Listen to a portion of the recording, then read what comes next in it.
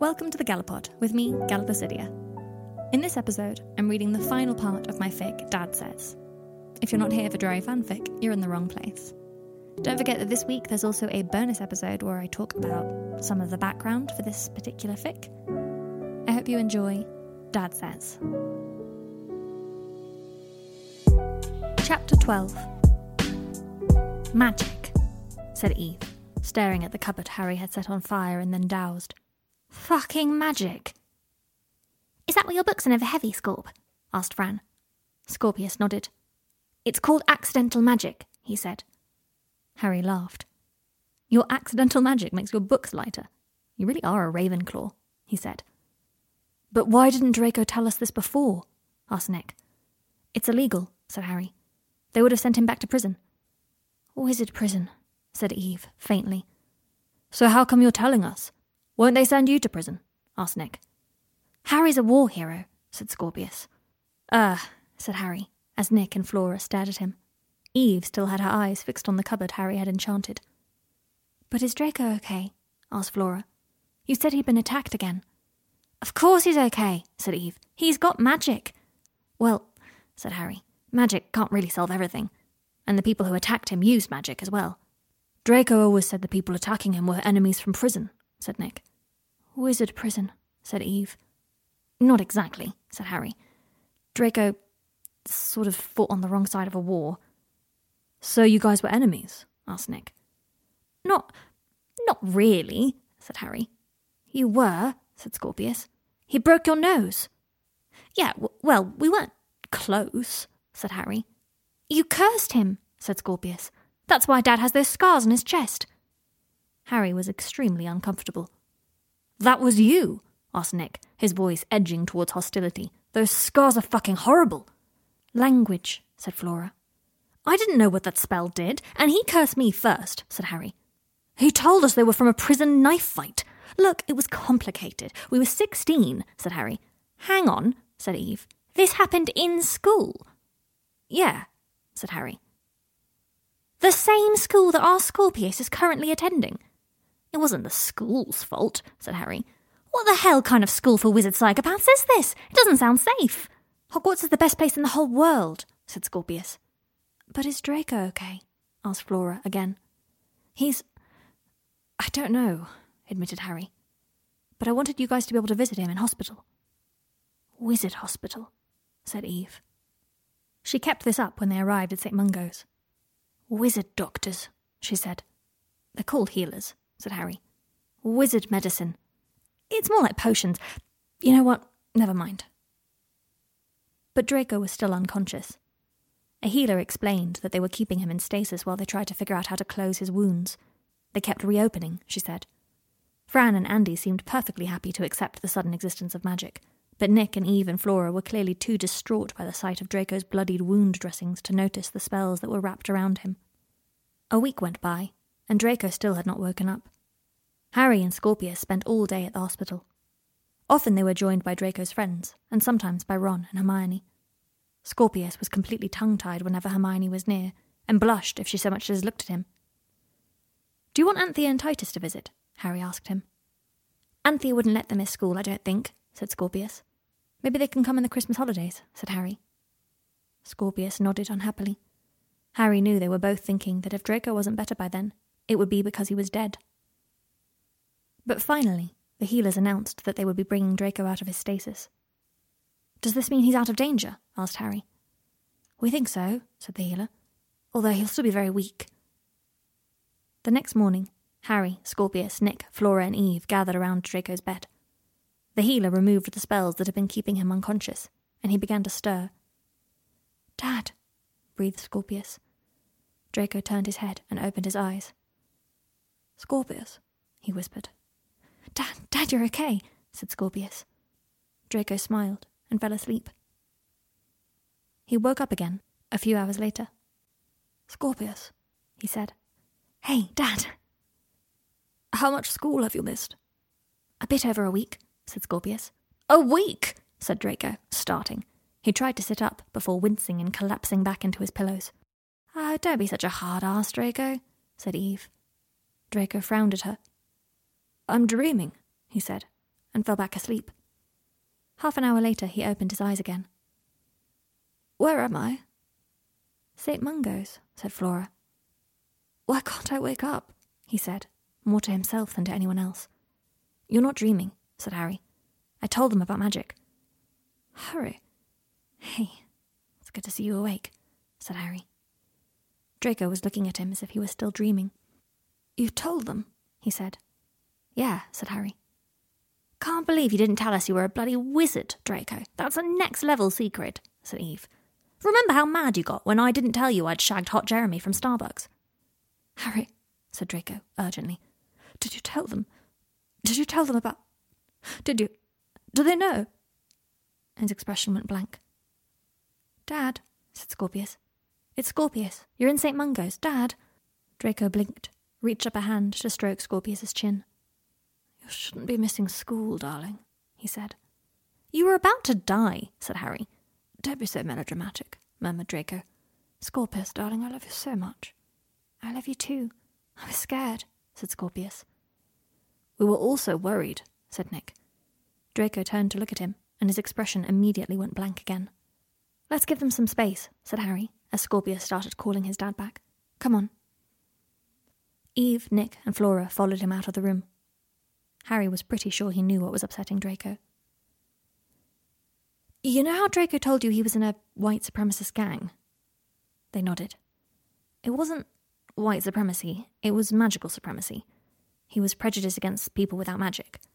The group he was part of, and by the way, he didn't really have much of a choice in that. It was sort of kill or be killed, I reckon. They attacked muggles, people without magic, like you guys." Flora laughed softly. "We always knew it was something like that," she said. "What?" said Harry. "That whatever it was, he used to hate people like us. We could tell just from the things he used to say, especially at first," said Flora. "He used to apologise all the time," said Nick, "in these weird, excessive ways." "We thought it was to do with class," said Eve.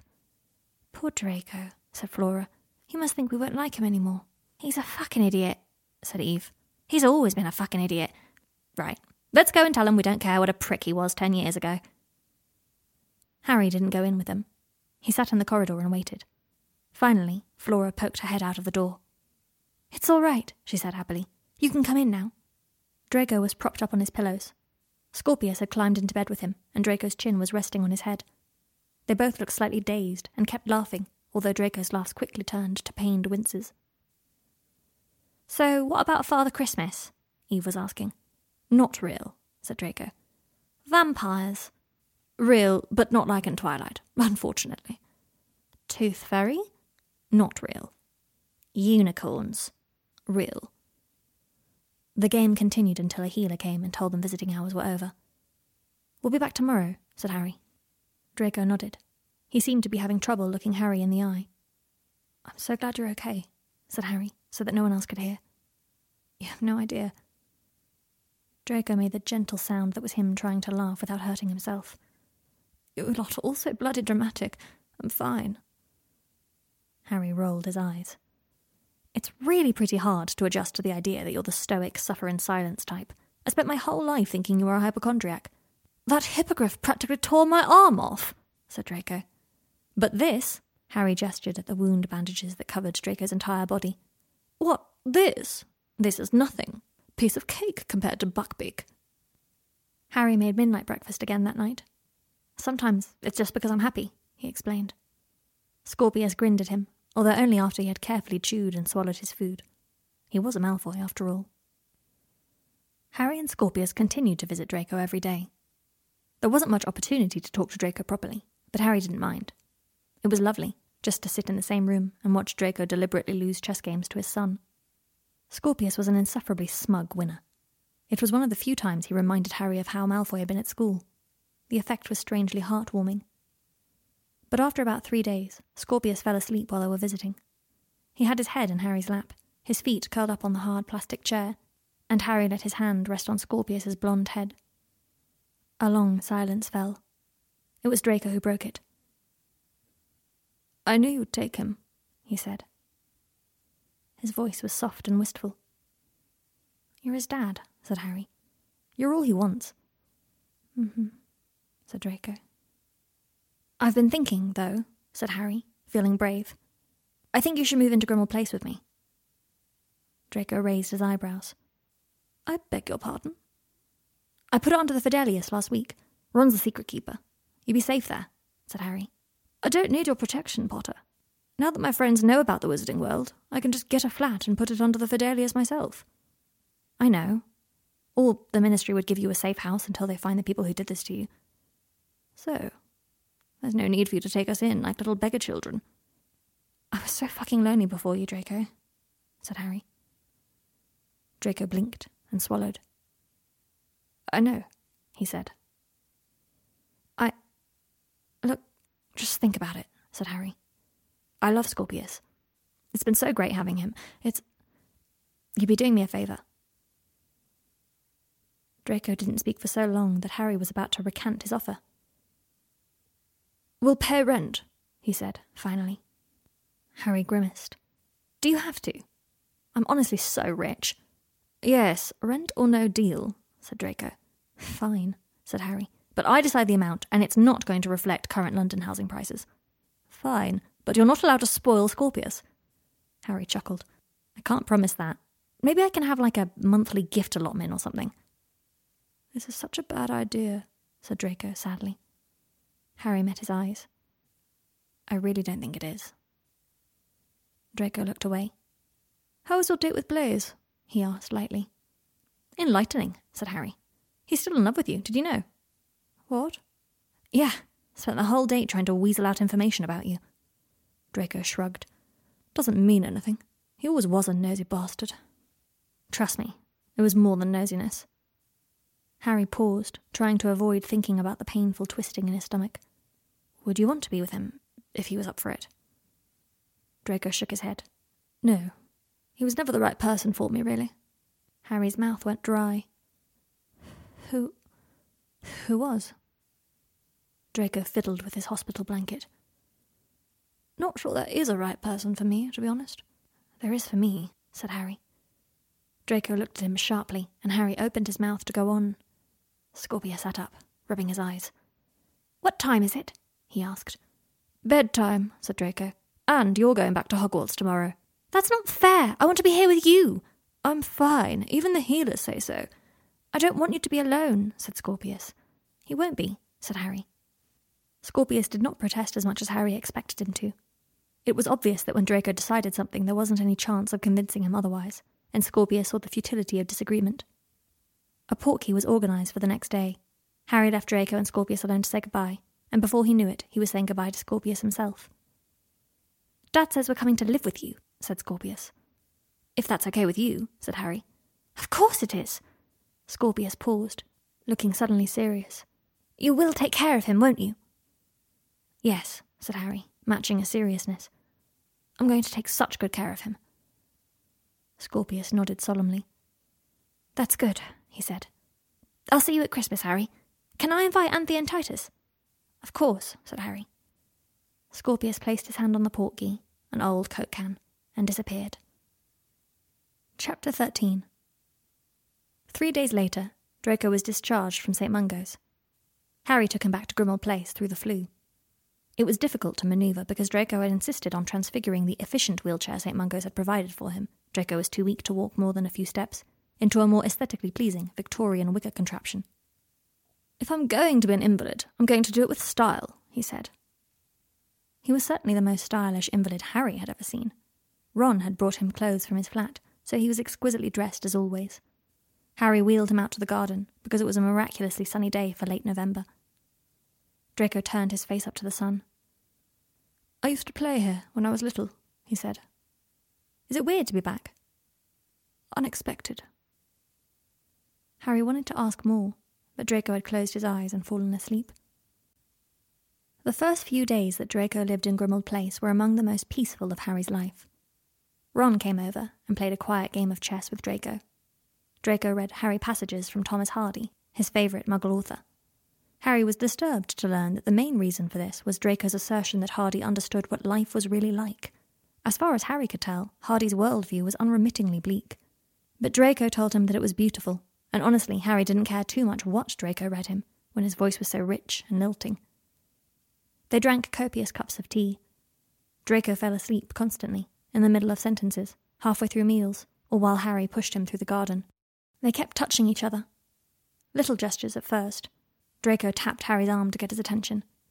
Harry brushed a strand of Draco's hair out of his eyes when he fell asleep. Draco rested his head on Harry's shoulder when Hermione came to visit, and talked about the Reconciliation Act for 45 minutes without pausing for breath. It had been hard for Draco to see Hermione again anyway. He did not apologise to her.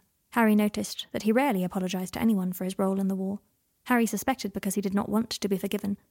But he blanked out several times when she first arrived, and was so polite that he made everyone uncomfortable. Harry helped him in and out of his wheelchair. There was often a moment when they lingered in each other's arms before Draco groped his way to or from the chair. He was using it less and less anyway. By the time he'd been at Grimmauld Place a week, he walked with a cane, and they only used the wheelchair if he got one of his headaches. "I'm sorry I can't give you career advice," said Draco one day. They were sitting on the balcony overlooking the garden. Draco wore a thick quilted dressing gown and shabby monogrammed slippers. He clutched his cup of tea for warmth. He was always cold since the attack. "I didn't ask you for career advice," said Harry. "I feel as if I ought to be able to say, 'Aha, I've got it. Your true calling is wand-making.'" "Is it?" asked Harry. "No. I don't think you have a true calling." "I do. It was to kill Voldemort. I did it already," said Harry, emptily. He didn't know why they were talking about this. "You barely even killed him. He killed himself." "You should write my biographies. Harry Potter and the Anticlimax," said Harry. "Don't tempt me." "No, listen, Potter. You haven't got a calling. Most people haven't. But you'll need to feel needed. Don't you?" "So? What kind of job should I get then? How can I be professionally needy?" said Harry. "No need to get defensive. It's just useless, that's all. I've thought about all this already," said Harry. "All those things you did in school. Killing the basilisk, learning to cast a Patronus at 13, the Triwizard Tournament, all of it. You did because you had to. An external force pushed you." "Yeah, and it turns out if there's no one pushing me, I'm a total fucking waste of space. I know, Malfoy." "I'm pushing you." "No, you're not." "I am. You're to stop feeling so sorry for yourself and get a job." "Or what?" "Or I'll lose respect for you," said Draco. Harry surveyed him over his teacup. Draco was watching him steadily, and Harry's pulse quickened. "You're being a dick," he told him. "Mm-hmm. It's what I do best," said Draco. "What kind of job?" said Harry. "It doesn't matter. It doesn't have to be perfect. You can get a different one in 6 months if you don't like whatever you choose. You just have to try something." Harry leant back in his chair. "What if I'm bad at it?" "You probably will be. You're a dunce, I've always said so." "It'll be in the papers," said Harry. "Chosen one in office failure." "You don't read the papers," said Draco. "I don't need a job, I'm rich," said Harry. "Your biography doesn't have to be top-heavy, Harry," said Draco, his voice suddenly gentle. "So you've taken a few years off, so what? You have decades and decades to accomplish things." "Why should I listen to you when I haven't listened to Ron and Hermione and everyone else?" said Harry. Draco cocked his head. "Has it occurred to you that you could improve my standing in society? Only if you're a member of society yourself, of course." Harry laughed. "You're such a Slytherin," he said. "Surely you didn't think I was motivated by anything other than self-interest," said Draco. "No, I mean, because you're a conniving, slippery bastard," said Harry. "You don't want me to improve your standing in society. You just know that if I think you want that, I'd do anything to help you, including getting a job." Draco tapped his fingers on his teacup, clearly confused. "You didn't think I knew you so well," said Harry. "There's a Muggle novel called The Bell Jar. In it, there is a description of a girl in a fig tree trying to decide which fig she should eat. She takes so long to decide that all the figs rot and fall off the tree." "You miss your job," said Harry, realization dawning on him. Draco's expression closed and he put his cup down. "I'm afraid I haven't got a job anymore," he said, sounding about 6 times posher than normal. "Nick was unable to convince the shop owner that my leave of absence was legitimate." "I'm sorry," said Harry. "I have savings. You won't be short of rent." "You know I couldn't care less if you pay rent. I'd much rather you didn't," said Harry. "I'm not your pet," snarled Draco. Harry snapped his mouth shut. Draco rubbed his eyes. "I'm sorry. My head hurts. It's hard." He stopped. I like teaching, said Harry. I think I would feel useful if I could teach. Draco smiled wanly. Well then, Professor, let's get you a teaching job. Harry thought the only teaching jobs available in the wizarding world were at Hogwarts. Draco soon showed him that he was mistaken. There were a few wizarding universities. There was aura training, there was tutoring, magical primary schools, and homeschooling. Draco helped him pore over newspaper want ads and draft out a CV. Defeated Dark Lord, May 1998, wrote Draco. Skills learned, dedication, and teamwork. This is ridiculous, said Harry. Do you think we can put Dumbledore as your employer for that? Shame he can't give you a reference. Draco, said Harry. Sorry. Have you any special skills? Expelliarmus? That's a first-year spell, Harry.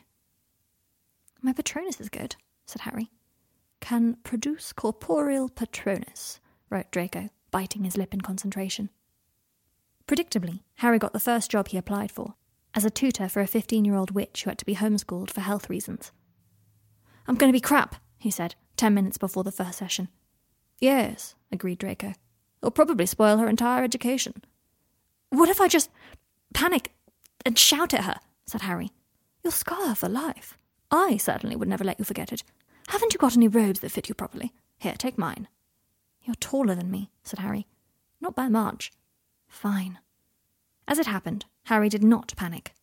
Homeschooling Mabel Manning was very similar to teaching the DA. She was a shy girl who had suffered a traumatic head injury and so couldn't focus for long periods of time. Harry was used to dealing with that sort of thing because of Draco.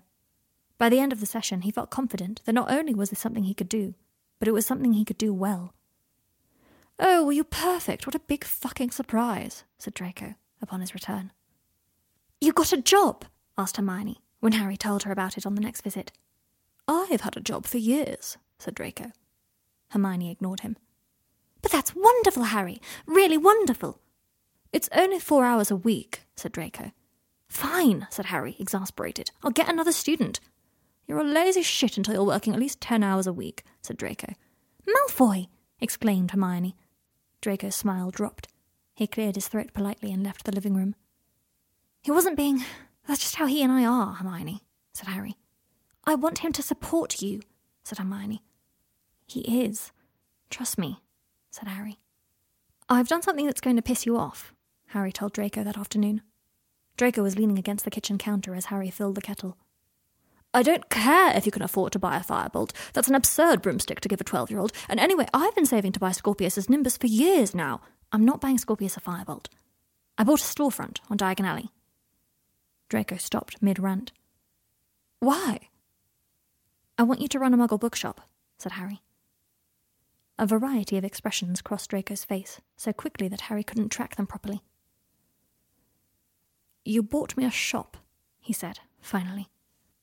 No, said Harry. He had had time to think ever since Draco told him he'd lost his job. The shop is mine. I want to hire you to manage it. I see. You think that will make me feel less indebted to you? Harry sighed. Christ, Draco, I don't know. Maybe you'll always feel indebted to me. Draco laughed unhappily. You think, he said. But what I do know is that people will be more likely to go to our bookshop than to yours. And it's a great idea, you know it is. A pure-blood guide through Muggle literature, people will lap it up. Draco nodded slowly. It is a good idea, he said. You're thinking of reasons to turn it down? None of which outweigh the benefits it could give Scorpius if I were less of a social pariah, yeah, finished Draco. So, what do you say? Draco groaned and pressed his forehead into Harry's shoulder. I get to pick the name, he said. You'd probably just call it Books. Hang on, Books sounds like a great name for a shop, said Harry, putting an arm around Draco's narrow shoulders and squeezing. Absolutely not. Bookshop? Suggested Harry. The place where you can buy books? Come in here, we have books. Shut up, said Draco, and Harry pressed his mouth to the top of his head. Imbecile. You're going to be so rude to the customers, said Harry. I won't, actually. I'm not rude to people who hate me. Anymore. He peeled away from Harry, their moment of contact broken by whatever sadness had reawakened in him. They won't always hate you, said Harry, softly. Draco didn't look at him. Black tea or mint? Black, said Harry. Draco made the teas in silence. He didn't drink his. He fell asleep at the kitchen table, his head in his arms. It was snowing, and Harry couldn't find Draco. He wasn't in any of his usual spots. The library with its roaring fireplace and dark green sofas, or the kitchen, or the cosy study where Draco sometimes sat to jot down notes on his books. Finally, Harry tried the garden. The sun had set, but it wasn't dark. The moon cast too much light on the fresh white snow. Draco stood, straight-backed and tall, his arms wrapped tightly around himself, shivering and coatless. It's freezing, said Harry. Draco didn't turn around. Harry took off his jacket and slipped it over Draco's shoulders. He left his hands on Draco's arms, and Draco leant back into his chest. What are you doing out here? Asked Harry. It snowed like this when I got out of Azkaban, said Draco. Harry hooked his chin over Draco's shoulder so that they were cheek to cheek. I'd always liked snow before then. I wish I'd tried harder at your trial, said Harry. You shouldn't have gone to Azkaban. That'd be ridiculous. The fact that you spoke at all halved my sentence. You didn't have a place to stay when you got out. It must have been so cold, said Harry. Draco stiffened. Blaise told you, he said, tonelessly. Harry nodded, his chin digging into Draco's shoulder. It was fine, said Draco. I was fine. It was my first experience among Muggles. Not much of an introduction, said Harry. Actually, I was shocked by how many people were kind to me. A teenage girl brought me a hot chicken sandwich and told me I was handsome once. It's silly, but it meant a lot. That someone could still think that of me. Harry wrapped his arms all the way around Draco's slender body and squeezed. Fucking hell, how could anyone not think you were handsome? He said into Draco's throat. Draco breathed a laugh. Sorry, added Harry. That probably wasn't the most important part of the story. I'll never turn down a compliment, Potter. Draco's hands were on Harry's arms. They were knotted around each other, Harry pressing all the way up Draco's back. Draco was trembling and fragile, except he wasn't. He never seemed to break, no matter how many times he was dropped. You're incredible, said Harry. Draco turned around. Harry caught him and pressed him even closer. Draco's arm slipped around to rest, flat-palmed, on Harry's back. When people tell you that, do you believe them? Asked Draco. Harry shook his head. Draco's mouth jerked into a smile, and Harry was suddenly aware of how very, very close their lips were. Said Harry. It was hard to think when Draco Malfoy was just letting him hold him. I think I'd believe it if you said it. Draco looked completely bewildered. Why? Because, said Harry, leaning in so that their lips touched as he spoke. Just because. And then they were kissing, a cold, stuttering kiss that set Harry's insides on fire. Draco pulled away first. Harry, this was such a bad idea. I shouldn't... Fuck, oh. Draco, darling, said Harry, drawing him closer, tucking Draco's head under his chin. Talk to me.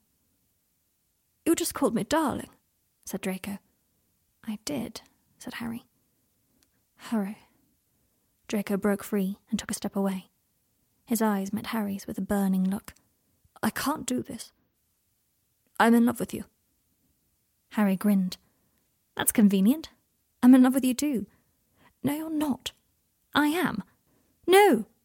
Draco took another step backwards. You're not, Potter, you absolute fucking idiot. You're you, and I'm me, and you already said we can't be together, and this isn't a fun game for me. I was an absolute fucking idiot. We had the best sex of my entire life. We didn't even finish, Potter. Doesn't matter, said Harry. It was with you. Draco, fuck, I've been obsessed with you since I was 13. Because you thought I was up to something. And I was. I was trying to murder your fucking father figure. Yeah, look, I'm not saying we don't have shit to work through.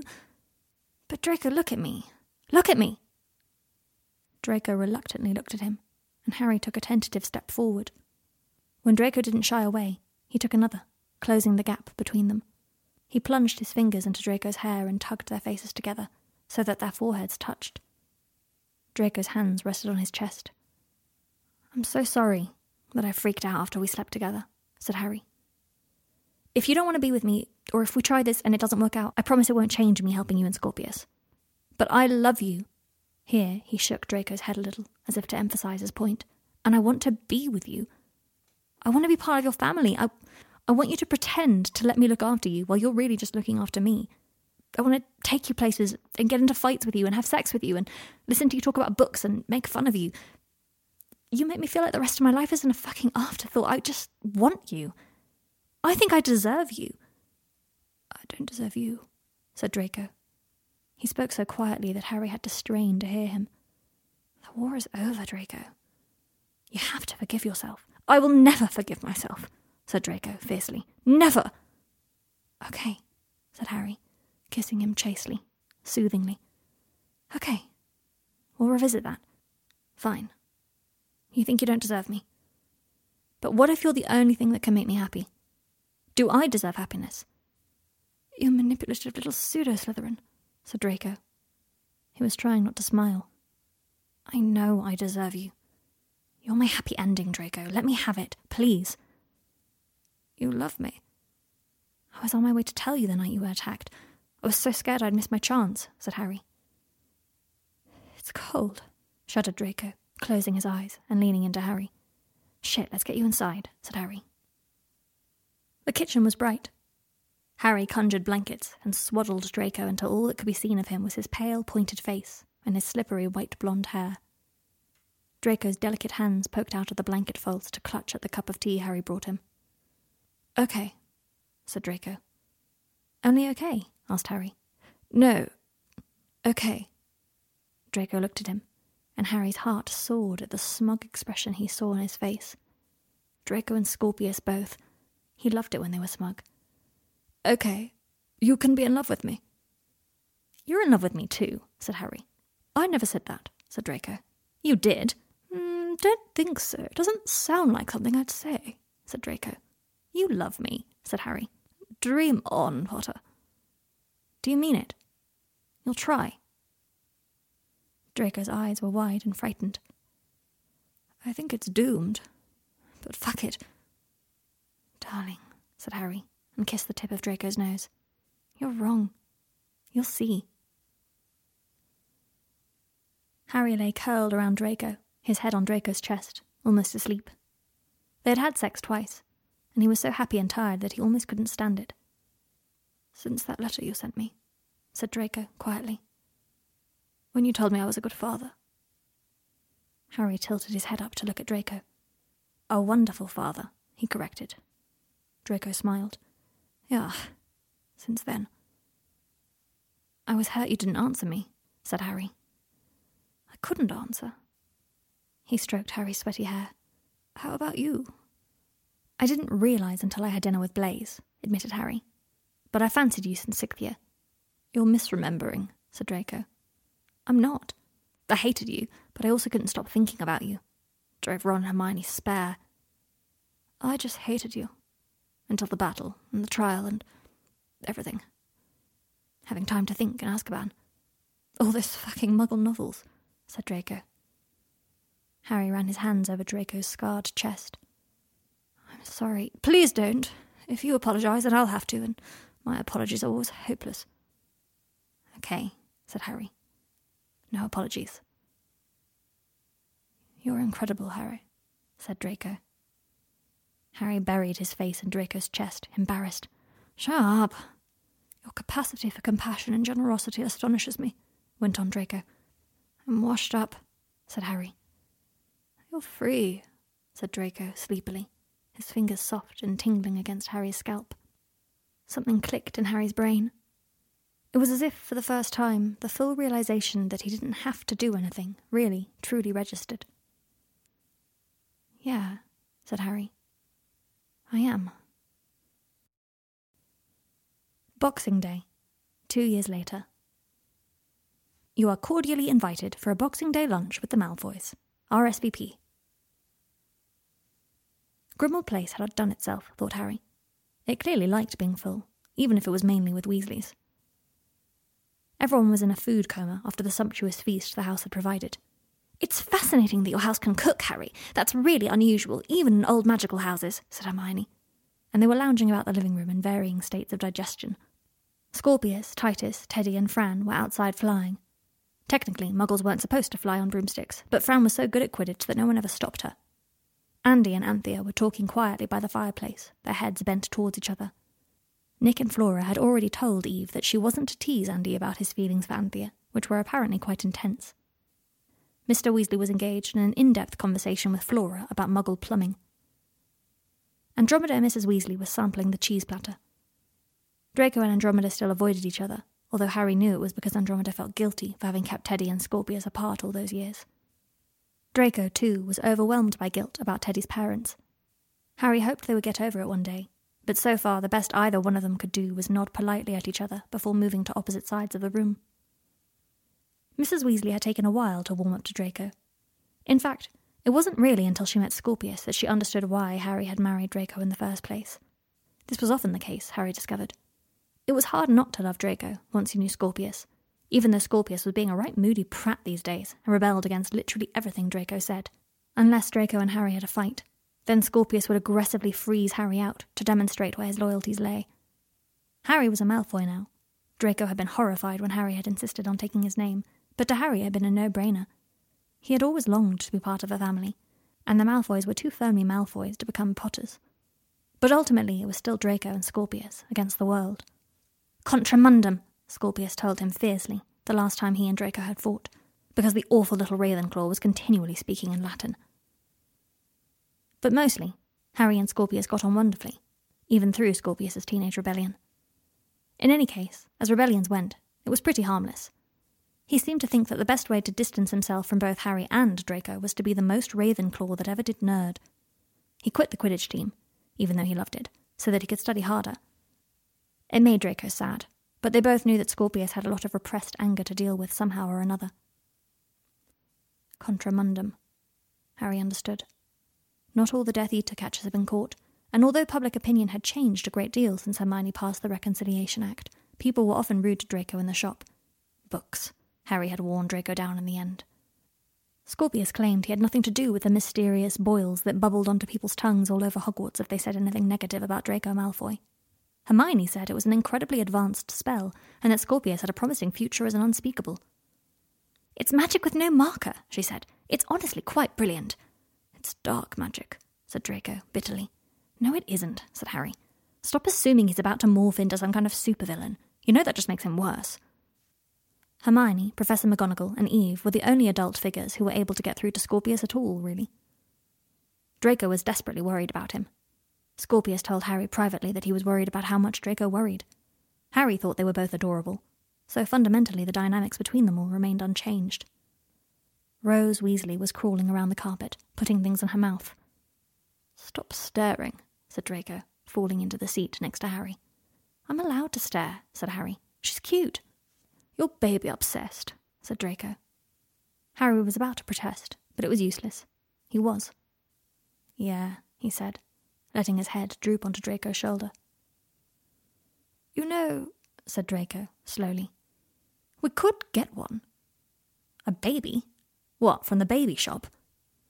"Don't be insensitive. We'd adopt," said Draco. "We have Scorpius," said Harry. Draco waved his hand dismissively. "The first pancake is always rubbish." Harry laughed. "Come off it," he said. "I missed the first 5 years with Scorpius. You missed the first 11. "Are you serious?" asked Harry. Draco nodded. "I've thought about it a lot," he said. "I don't actually want Scorpius to feel like a first pancake," said Harry, frowning. "He and I agree that it's a good idea," said Draco. "You've talked to Scorpius already?" "Of course I have," said Draco. "You don't think I'd risk his ire, do you? He'd probably hex us both into oblivion and no one would ever know who'd done it." "A baby," said Harry, dreamily. "I'd have to cut back on my students. You've been trying to quit teaching Cuthbert for months now." "Yeah, well, he's the most boring teenager on the planet. Fuck, Draco, a baby." "I take it this is a yes." "Yes," said Harry. "Good, because I've already filled out the paperwork. Happy Christmas." "You're terrifyingly efficient sometimes," murmured Harry. "Get a room, you two," said George Weasley. Harry smiled and kissed Draco harder. All was well. that was the final part of Dad Says, written and read by Gala Placidia. This week I'm also releasing a bonus episode where I talk about how this was my first foray into the Drarry fandom, Nazis, Oscar Wilde, and everything else in between. I don't know what's in between Nazis and Oscar Wilde, but you'll find out. That should be available to download now. Don't forget, also, you can join my newsletter at newsletter.gallapod.com. It would be delightful if you signed up. I'm thrilled when you do, so go ahead and do that. And don't forget to tune in next week for the first part of my fic, Can I Tell You Something?, in which Draco Malfoy is on a lot of drugs, many drugs, and also he does burlesque dancing. It's better than it sounds. If you enjoyed this episode, leave a rating and review on the Apple Podcast app, and why not share it with a friend who you think will like the show? I also have an Instagram, at @LetThemEatBooks, with underscores instead of spaces, where I post reviews of the books I read, so please say hello on there. Thank you for listening.